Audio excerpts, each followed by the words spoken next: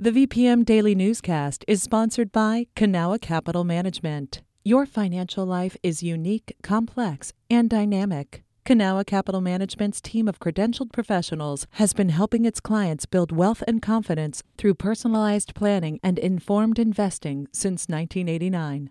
Learn more at cancap.com. That's KANCAP.com. You're listening to the VPM Daily Newscast, the recap of today's top stories in Central Virginia. From the VPM Newsroom in Richmond, I'm Benjamin Dolly. Virginia's Superintendent of Public Instruction, Jillian Balow, wants another delay in approving new history standards for the K-12 curriculum. As Ben Paviour with VPM News reports, the Board of Education will decide whether to approve that change at a Thursday meeting. In a memo, Balow says Governor Glenn Youngkin's new majority on the board has raised, quote, important concerns and questions about the proposed standards. At a meeting last month, one member, Suparna Dutta, said the standards focus too much on what she called questionable concepts, things like servitude, enslavement, nationalism, racism, cultural expressionism over basic economic principles. The history and social science standards were drafted mostly under Youngkin's Democratic predecessor, Ralph Northam. That process took over 18 months with input from historians, teachers, and the community. Balow says her team is also reaching out to unspecified individuals and entities for more feedback. Ben Paviour, VPM News. College enrollment is down nationally, but Virginia State University is seeing its highest enrollment numbers in 3 decades.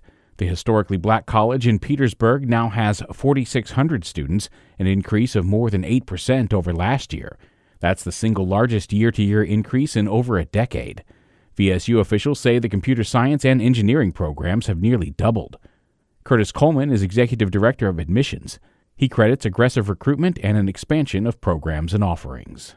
Alumni can see that when they came back for homecoming, the excitement was there just to see the campus transform into something different from the past decade. Coleman also credits the school's affordability for the enrollment surge. The majority of VSU students are eligible for Pell Grants. Charlottesville is putting new personnel policies in place after a city employee attended the January 6th attack on the U.S. Capitol building. The new policies regulate social media use and include guidelines for off-duty behavior, according to the Daily Progress. The policies are not retroactive. Some residents expressed outrage that Alan Grote remained a city employee after his attendance at the Capitol was revealed in June. The city announced in August that Grote had apologized in a letter and that no further action would be taken. Belvedere may become the new name of what's now the Robert E. Lee Memorial Bridge. On Tuesday, a Richmond City Council committee approved the new name, according to the Richmond Times-Dispatch. Instead of renaming the structure after a person, the committee chose Belvedere, which is the street that leads to the bridge. Council member Stephanie Lynch represents the district on both sides of the bridge. She says the idea to rename it came from the community. The change still needs to be approved by the city council. Richmond first acquired the original bridge from a private company in 1933. The name was changed later to the Robert E. Lee Memorial Bridge. That name stuck when the city built the current bridge in the 1980s. The candidates for Virginia's 5th District will have their only debate next Wednesday. Republican Representative Bob Good will meet Democratic challenger Josh Thronberg at Hampton-Sydney College, according to Charlottesville Tomorrow. Good is serving his first term in Congress. Previously, he was on the Campbell County Board and worked at Liberty University. Thronberg is an ordained minister. Whoever wins will represent a district with new boundaries that includes more parts of Central Virginia.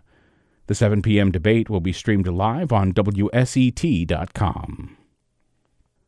Republicans are running a TV ad that accuses Democratic Congresswoman Abigail Spanberger of voting to send COVID stimulus checks to incarcerated people, but Democrats weren't the only ones who supported this. PolitiFact Virginia editor Warren Fisk spoke with VPM News reporter and editor Whitney Evans about his fact check of the GOP claim. Hi, Warren. Tell us about this TV ad against Spanberger. Well, Spanberger, a Democrat, is running in the newly drawn 7th Congressional District, centered in Prince William County and Fredericksburg. She's running against Yesli Vega, Prince William County's supervisor. The National Republican Congressional Committee is running ads accusing Spanberger of joining House Speaker Nancy Pelosi in wasteful spending. They say Spanberger voted to give $1 billion of stimulus money to incarcerated people, including domestic terrorists. While the claim is being made, a grainy picture of Johar Tsarnaev appears on the screen. He's one of the Boston Marathon bombers of 2013. All right, here's the audio from that ad. She's voted with Nancy Pelosi 100% of the time for trillions of dollars in wasteful government spending, with nearly $1 billion in stimulus checks for prisoners, including domestic terrorists. Warren, is that stimulus claim accurate? Yeah, but it leaves out an important fact.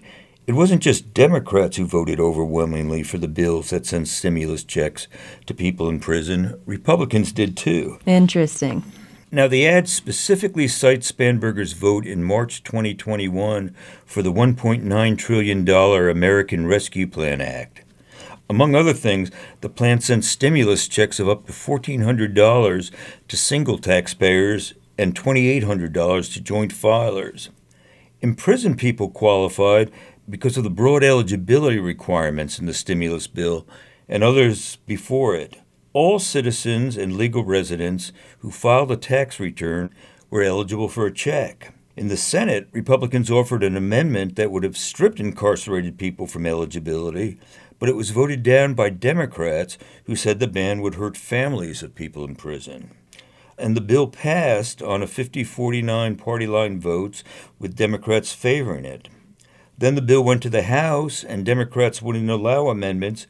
It should be noted that House Republicans had chances to amend the bill earlier in the debate process, and they didn't try to exclude imprisoned people from getting checks. Now, you said that Republicans, like Democrats, actually voted to allow COVID checks to go to imprisoned people.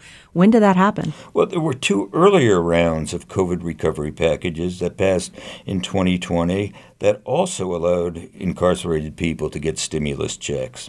And both of these rounds received overwhelming Republican support and were signed by then-President Donald Trump. So what about the Boston Marathon bomber? Did he get a stimulus check? He did, for $1,400, but the money was seized to pay restitution for his victims. Okay, so what did PolitiFact rate the NRCC's claim? Well, the Republican group said Spanberger supported nearly $1 billion of stimulus checks for prisoners, including domestic terrorists.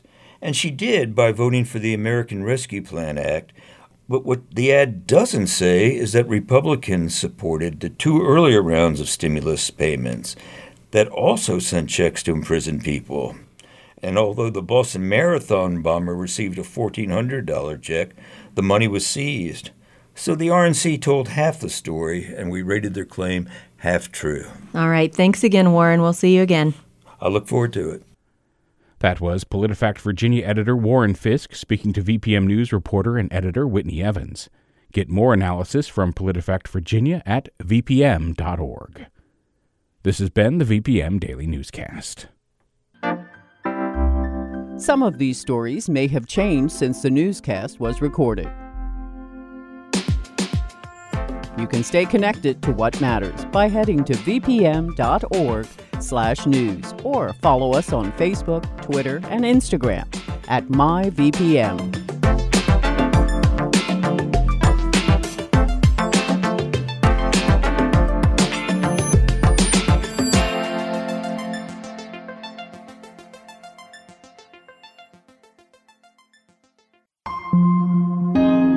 VPM. Hi, it's Terry Gross, the host of Fresh Air. We bring you in-depth, long-form interviews with actors, directors, musicians, authors, journalists, and more. Listen to our Peabody Award-winning Fresh Air podcast from WHYY and NPR.